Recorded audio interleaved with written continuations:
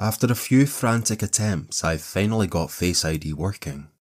Now I can finally send a reassuring text to all the family members who messaged her. "We miss you, please come back home."